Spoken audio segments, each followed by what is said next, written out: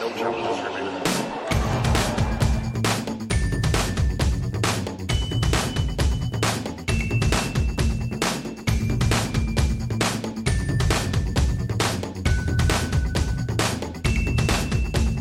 Welcome to No Challenges Remaining. I'm Ben Rothenberg, joined by my dear friend and our Middle East and North Africa correspondent, Reem Abulail. Reem, thanks for being on here. Thank you for having me again, Ben. We are excited to be having you again. We're excited the tournament is nearing the big dramatic finals, and we have two pretty good finals set up.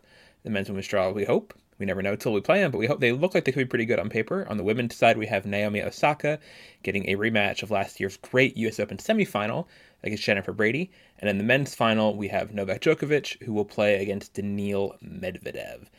Let's start, Reem, actually with the women, because they're coming sooner, and they finish earlier. This is not an entirely surprising final, I don't think. I mean, I think a lot of people look at Brady and be like, whoa, she's a surprise. But not really. I know Courtney was flagging her very early in this draw as somebody who had a good draw, and she did have a good draw, we have to say. But she took advantage of it, and she's looked very solid. Let's just start with her.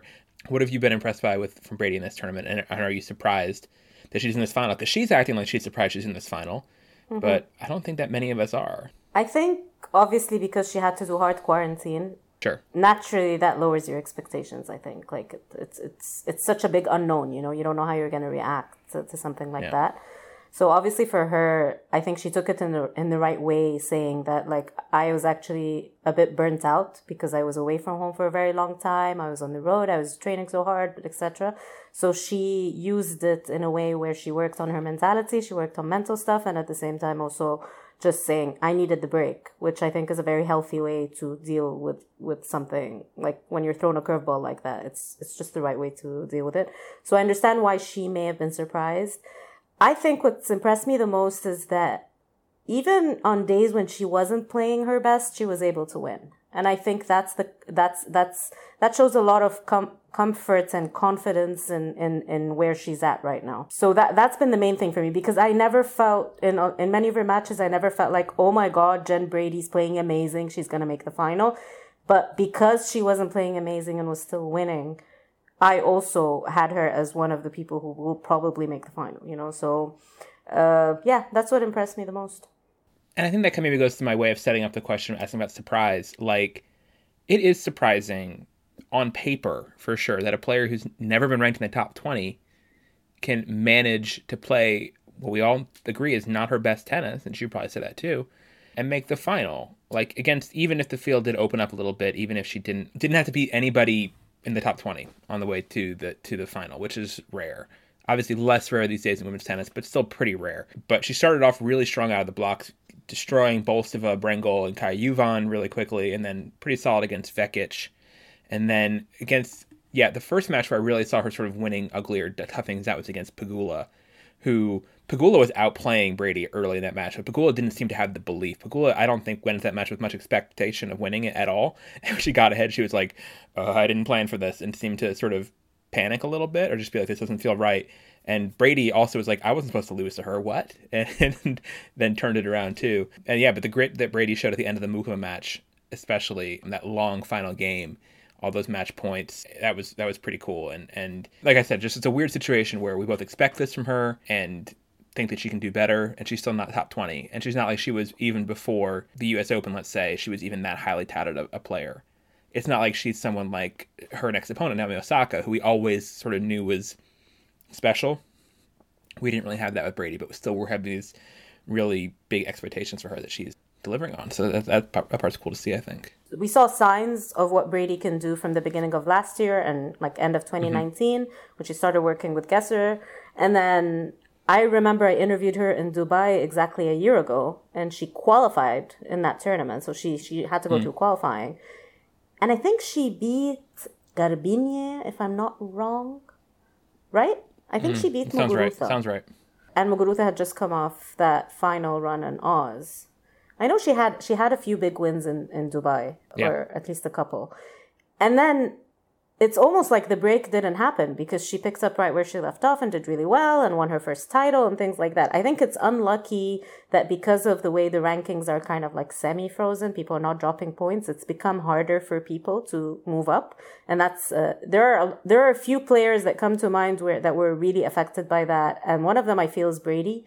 And also Ons, for example, like Ons, her 2020 points, where she was 14 in the world with 2020 points, yet she was 30 in the world in the actual rankings. So I think that's what happened with Brady as well. So yeah, I actually really hope it's going to be a good final, just because we've seen like their Naomi Osaka and Brady's semifinal from the US Open last year was the best match of the year. And and that sets the bar really high. The one thing I will say is that Jen spoke a lot about being super nervous. Like she said that she was really, really nervous in that semifinal, and like heart's racing, like legs are shaking and stuff like that.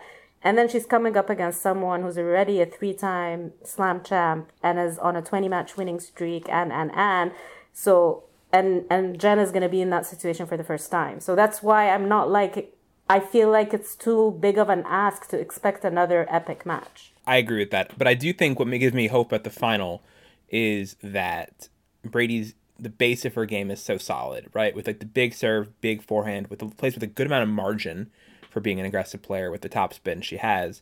Like, I don't see her totally, even if she's nervous, I don't see her like stopping winning points or just going completely awry the way that some other players might, who play with less margin, who are more red line kind of players, or who play more defensive tennis and don't really have a say in their matches. Like, I think her baseline of getting stuff is pretty good.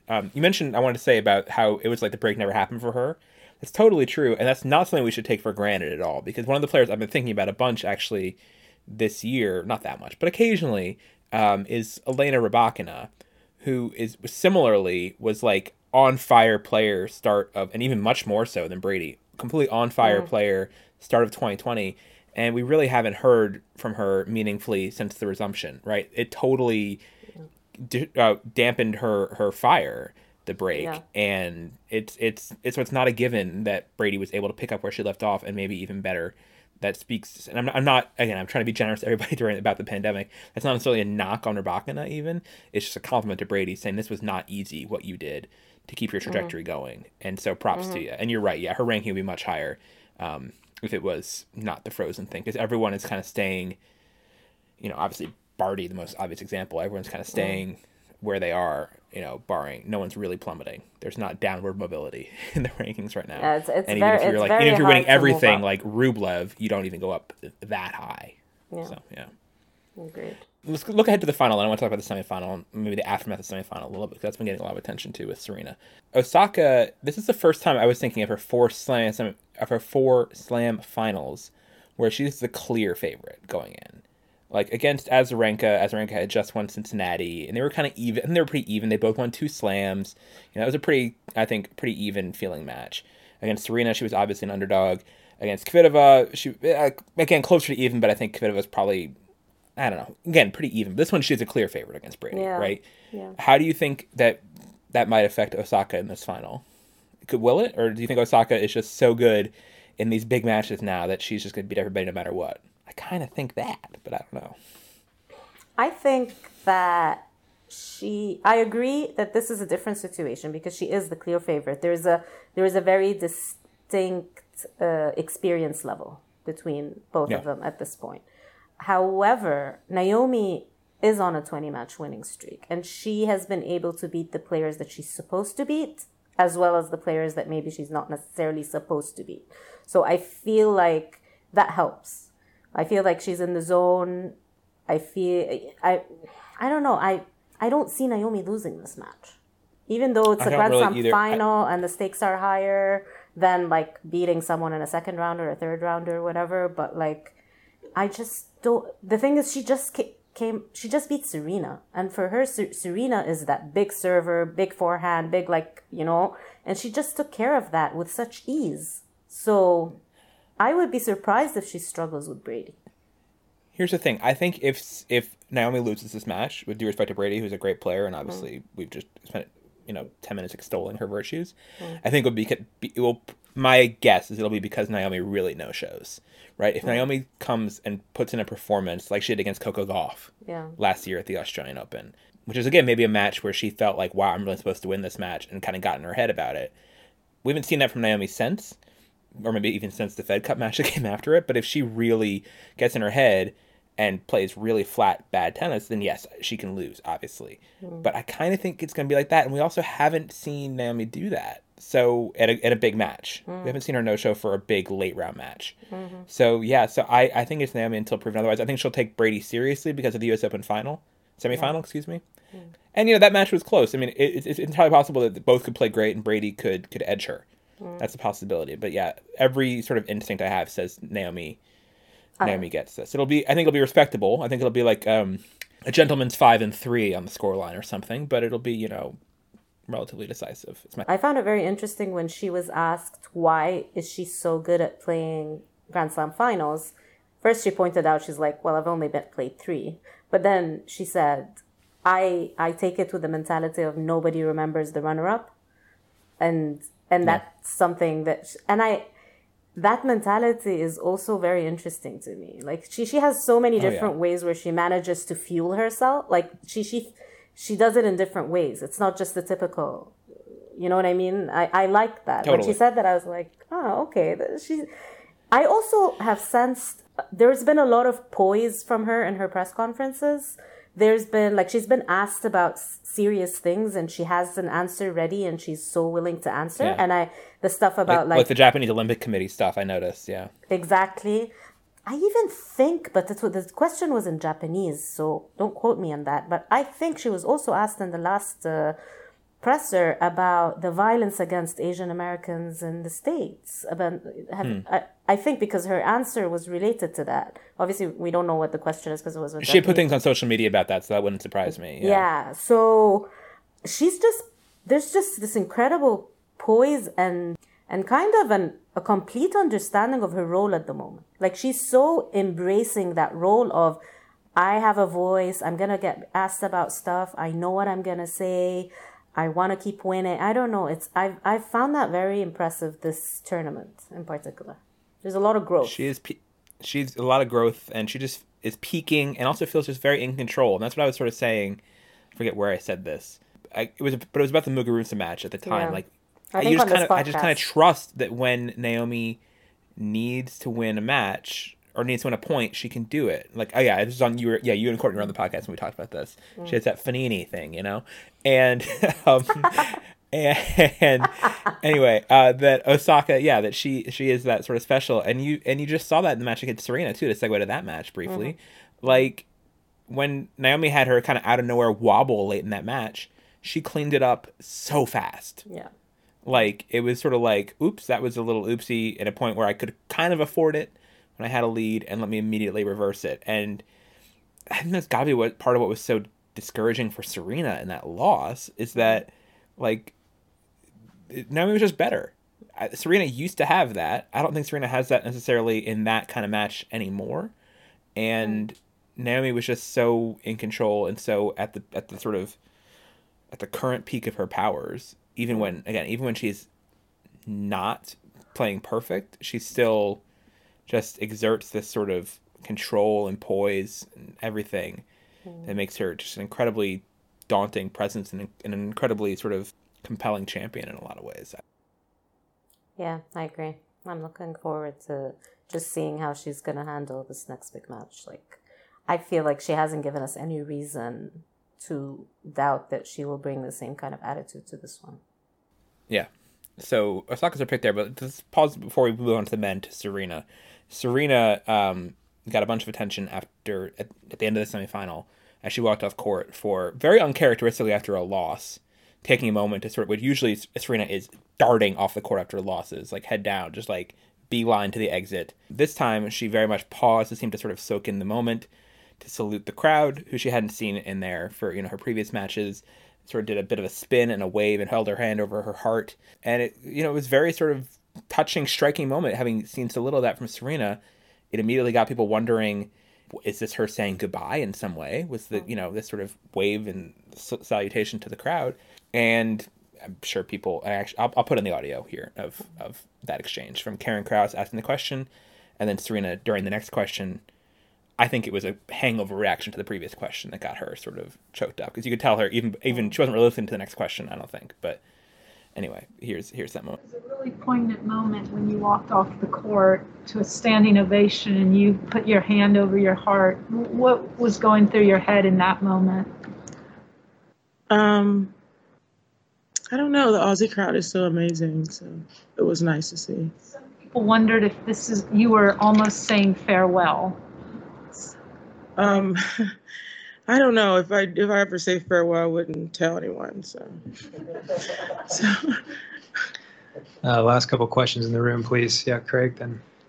You're saying about the unforced errors through the match. Considering how well you've played to get to this stage, what do you feel caused that? Or was it just one of those bad days at the office?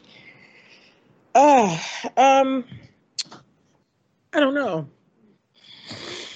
I'm done. Yeah, Serena, what did you make of this Serena moment? I think, first of all, she hadn't played with fans much at all since the break, right? Like, yeah. So I think that in general, players are not taking for granted that kind of thing. That's true. And I think especially with Serena, because she's very selective with the schedule anyway, God knows when she's going to play again, we could see it as her just like, because they were also really, the fans were going for Serena in that second set. They wanted to see a third, they were really supporting her and stuff. And I think that that's something that she could just be emotional about, having that feeling again, like having that kind of crowd. But also, again, she said that she's never going to say if she's planning on retiring. So you really never know. It's a very valid kind of speculation from people. Yeah, and she didn't do anything to knock it down.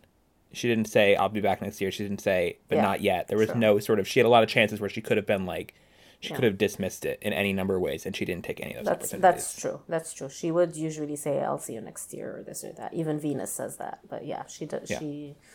I agree. In terms of we'll see Venus in 2030. Well, I really hope that Venus does get to go to Melbourne again, because that was just a horrible way to leave Melbourne, just with that injury. That was horrible. But yeah, in terms of, I'm not 100% sure if she was crying in the press conference because of, I don't think it was because of Karen's question. I don't know. I also that was my read. Yeah. I don't know, because I see it's in, I don't know. I also think that was the third time she was asked about why she had so many errors and she was off, so maybe just being pressed on that and just feeling terrible about the match. I don't know. I'm not sure. Maybe, I mean, she did come to press, like, I remember thinking also as that reaction happened, like, oh, maybe Serena, maybe you could have taken more time before coming to press. She didn't come immediately like she sometimes does, but she came probably within half an hour of losing, which is on the fast side for players. And maybe if she wanted to compose herself a little more, come up, get herself a little more ready. But I appreciated the emotion.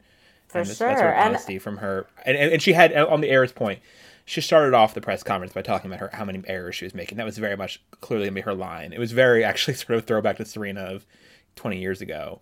Only talking about how many errors she made, not really mentioning or crediting the opponent, honestly. Yeah, which is her prerogative. Typical Serena. Yeah, I mean, but that's also... Yeah. But also, that's part of why she wins matches sometimes, is that she always only sees it from her side. Yeah. And believes that it's on her racket so much. And that attitude has won her so many matches. But also, it's kind of a negative when she's losing a match because of her opponent, not just herself. Like, I think it's at some point you need to not think that way, shut down your ego completely, and figure out a way to solve a specific problem against a specific player. So it's a tricky one. Like, I understand, like, she's a legend. She knows what her process is like, what works for her.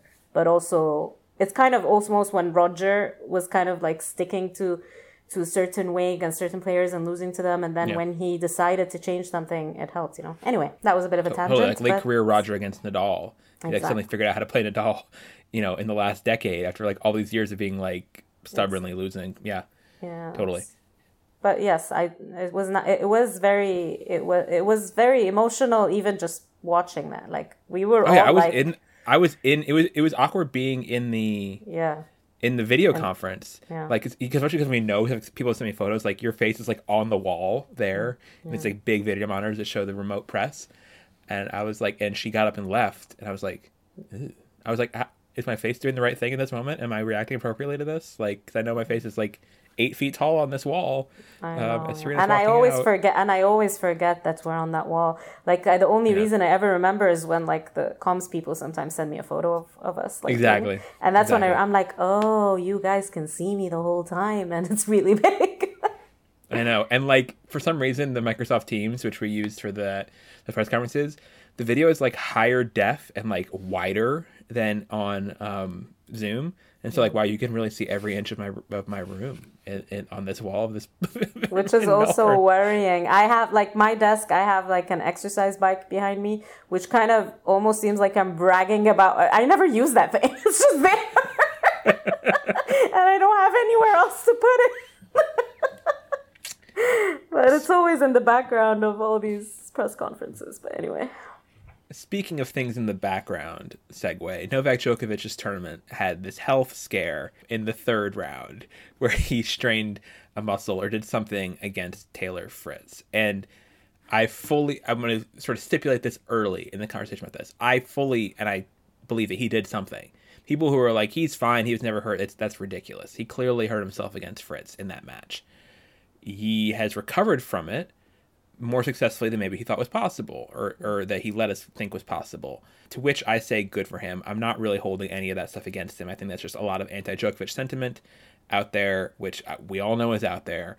I'm not saying it's all, wrong, but in this case, it's like, come on, guys. Like, he clearly was hurt, and he's getting better, and he still has some tape on his abdomen, which he did over his win over Karatsev in the semifinal to get to his 9th Australian Open final. He is 8-0 previously in finals. It's crazy also about that both, not only are they so good these two tournaments, but that both Djokovic and Nadal are undefeated in their finals of their best tournament too is also pretty impressive, with Nadal being 13-0 now in Paris and Djokovic being 8-0.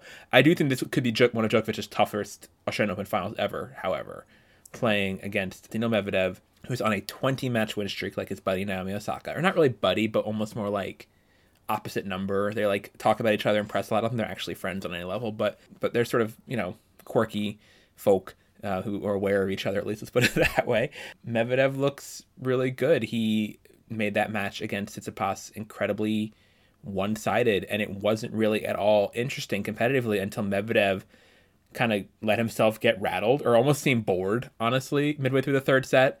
And so he started like playing mind games with his towel and stuff that got him kind of distracted and got the crowd back into it, and it got it back on serve. And then Medvedev pretty quickly, after it was 5-all, wrapped it up and won 6-4, 6-2, 7-5. I think that Medvedev can win this match. He beat Djokovic in our last meeting in London. I think the crowd, I don't know what the crowd will do in this match. It's not really, I don't think it's that important, but like he's looking really sharp. I do think that Medvedev is not as good in long physical matches necessarily. So if Djokovic can make it a physical battle, well, we'll see, because he has his whole issue too, which I don't think he's 100% past. But yeah, I'm intrigued and excited by this. And actually, on the physical side, just before I hand it over to you, get my one lingering, dangling thought out of my head. When they played each other in the Australian Open in, what was it, 2018? 2018. It was sort of one of Medvedev's sort of like breakout matches. 2019. Really tough. 2019. Yeah. The fourth round, you mean, when it was... Yeah. The 4-setter in the fourth round, which is one of the most physical matches like ever, anywhere. Yeah. And Djokovic won it, but he was like broken afterwards. Yeah. He felt awful after that match. And that was really Medvedev's first sort of... That was the wider world's first look at like the Medvedev torture chamber that is playing him in terms of his physicality. So I'm excited for this match. And I think, let me put it this way, Osaka's a much bigger favorite than I think Djokovic is. I personally think Medvedev is going to win. Like I said that, like I was sitting with my family watching Tsitsipas, the match against Tsitsipas just a while ago. And I was explaining to them in general, like what's going on, who's playing who, what's happening. And then I was like, it was right before the match started. I was like, Medvedev will beat Steph. And I genuinely think he will beat Novak. I think Novak, before the Karatsev match, he had like 4 matches that were like 5-setter, 4-setter, 4-setter, 4-setter. Like he has spent more time on the court. He obviously has a kind of lingering physical issue.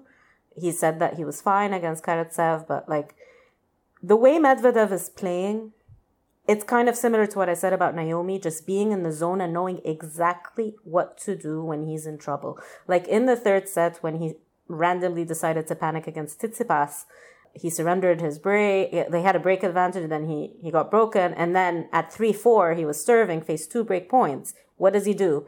Ace, ace, service winner on his second serve. Boom, he holds for 4-4. And that is just, that's Medvedev in a nutshell at the moment. He's just so solid on serve when he needs it, but also so willing to go into these long rallies and win them. I think the match against Rublev was painful to watch just because of what he was able, like he broke Rublev's spirit, physicality, mentality, everything. He just broke him, and he's his best friend. Like that was just like, if you can do that to your best friend and just like not even flinch. That was the thing. That was the sort of sadism about the match tonight against Tsitsipas. We're recording this after the Tsitsipas match. Like, Medvedev was enjoying it so much, dominating Tsitsipas. He was having such a lovely evening. Yeah. It was fun to watch him have fun. Yeah. Yeah. And he knows the effect he has on Novak. He does that to Novak. He really does also like just push him to his limits so much. They've played 7 times. Novak is 4-3 against him. But like Medvedev always pushes him, and just drives him nuts. The way a lot of these shots come with such ease, even though they're not. Like, it's just, I don't know. Today when I was watching the Tsitsipas match and when I was watching the Rublev match the other day, I was like, this guy has to win the Australian Open. Like, he's on, again, 20-match winning streak. And also that winning streak includes, like, a Masters 1000 and then the ATP Cup. And then ATP Finals was before the ATP Cup. And then this, I'm like, these are not... He's won his last 12 matches against top 10 players. That's an insane stat. Like, he is... I don't like this word in sports, but, like, he deserves it. Well, let me put it this way. He's due, right? He has, like, built such a strong case for himself to become a Grand Slam champion. And especially he's an amazing hardcourt player. This is one of the slams that makes sense for him to do it at. I think more so almost than any other player, maybe this side of, like, since Andy Murray. You know, it feels like, I mean, he's won what now? He's won 4 Masters titles, I believe, plus the World Tour Finals. Plus, this is his second Slam final, and his previous Slam final was a really good final against, 6-4 in the 5th against Nadal, I believe. I think it was 6-4. Like, yeah, he's very much the real deal. Very much somebody who's earned it. This would not be a case of somebody doing essentially what Thiem did, which is taking advantage of a broken draw and a broken field. Granted, Medvedev was one of the people he beat, so it's, but it's not like that. This would be very much like, if he does it, he will have beaten en route the very credible, very informed Rublev, and then Tsitsipas, and then Djokovic. That's like a super tough, legit route to get to a Slam win. Yeah. So, yeah, I'm excited for this match. I think he can do it too. I'm never inclined to bet against Novak in Melbourne because he's just he's so good on that court and he's so good in that moment. And I haven't seen him lose there yet, but I think this is going to be one of his biggest scares in a long time. So much more than all those like chunky Andy Murray finals there were. So many, theirs were so bad. I don't miss those. As much as I miss Murray, I don't miss those matches at all. Yeah. Look, I kind of am not giving enough credit to Novak's record in Melbourne, which is insane. I mean, 8-0 in finals is insane. And also, like, when he was in trouble against Thiem last year, he just found a way. He always finds a way. And I think he can definitely rely on that. I just think that because of how his tournament has gone with the physical problem, with the not typical preparation for him, even though he was in Adelaide and all that, it was also like kind of strict in terms of the hours they were allowed to practice and stuff. Yeah, I just think he spent more time on the court. And for someone who's not feeling amazing against someone who's playing that well, that's why I'm kind of tipping Medvedev. Totally fair. Totally fair. Well, we look forward to these matches. We will maybe catch up with you again after them, or one or both of them. We'll do more shows this weekend, and hope everyone listening enjoys them. Any other thoughts on other assorted Australian Open thoughts as we Just I'm thinking about I was watching Tsitsipas and I was thinking that like this is his second straight slam semi, right? Because he did semis in Paris, semis here, which I think is very good continuity for him. I like that for him. His comeback against Rafa obviously is amazing. But I also, when I watched him against Medvedev, I kind of see a gap. Like there's a gap. Yeah. Medvedev, of all of the others, like I know we say that about Thiem as well, obviously, who was already a Grand Slam champion and everything, and you say there's a gap. But I think what Medvedev have that I feel Thiem doesn't, and maybe I'm wrong, but that's how I see it. I see Medvedev and I see someone who actually can dominate. I see, you know what I mean? Whereas Thiem can have his ups and downs and stuff like that. And I know I'm saying that when Medvedev, like literally before Paris, the Paris Masters last year, was in a funk and had no confidence or whatever. But once he got it, it's just scary. So, yeah, I feel like Tsitsipas has to, as much as I think it's really good result for him and everything, and also like just the way he's serving and stuff like that, I think that's really improved. I just think that he needs to. He's still a step behind. I think we were recording this thing maybe during his press conference. So I don't know how he's going to react to it, but I'm guessing Tsitsipas is pretty devastated by this loss. Just being not competitive like that in a slam semi will really hurt for him after having, this is his third one now. I know he was really hurt after the Nadal loss he took in Australia in 2019 after he couldn't got speak. blitzed in that match. Yeah, he was dazed. And he actually talked about it when he was on NCR before for the Australian Open, that it hurts more for him losing when he feels close to his goals rather than like losing a first round.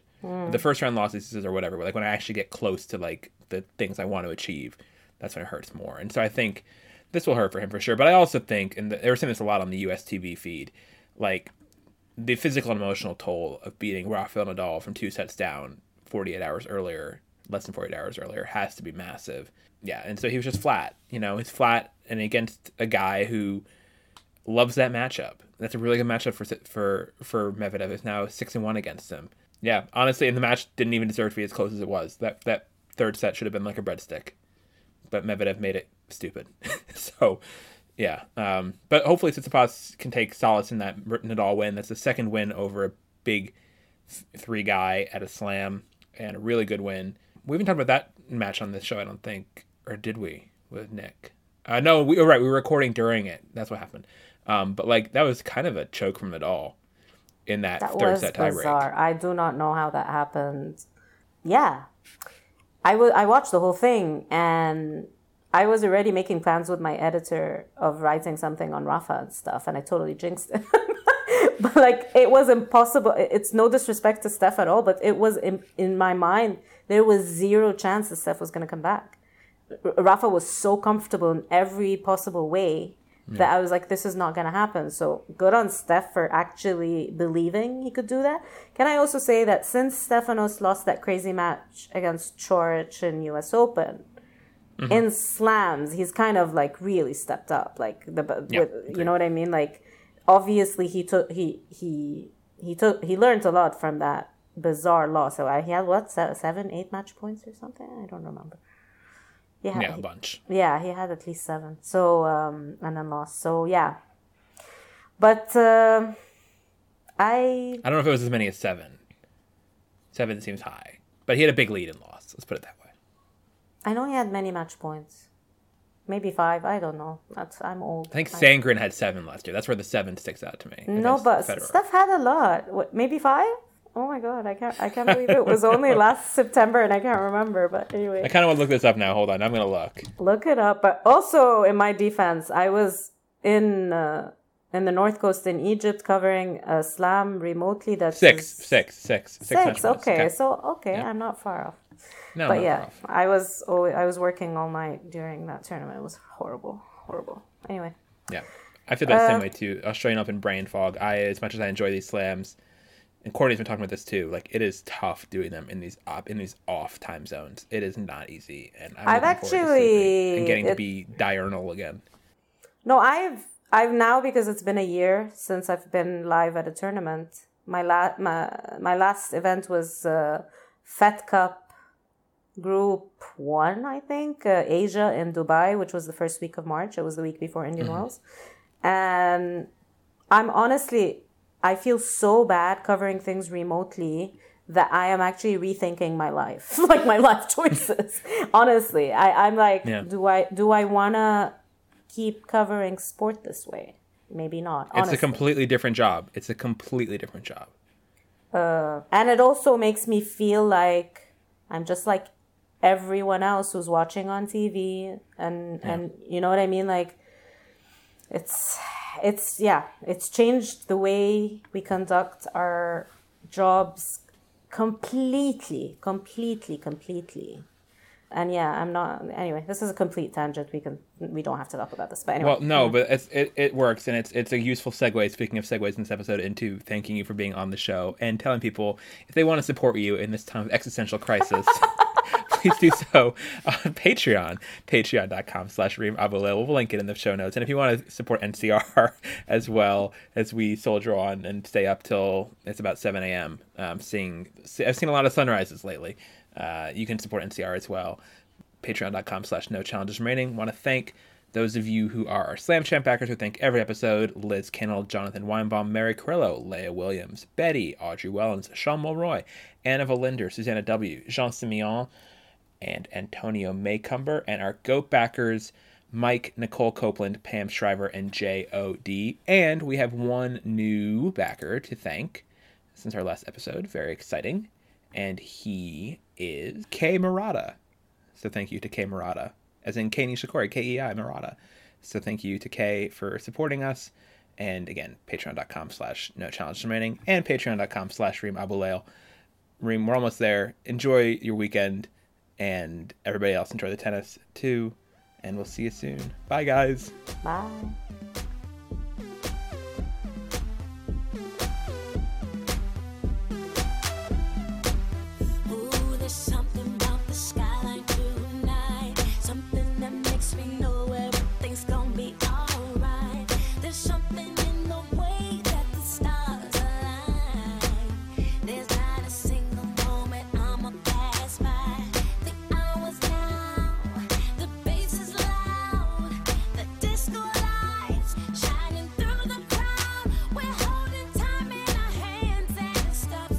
Say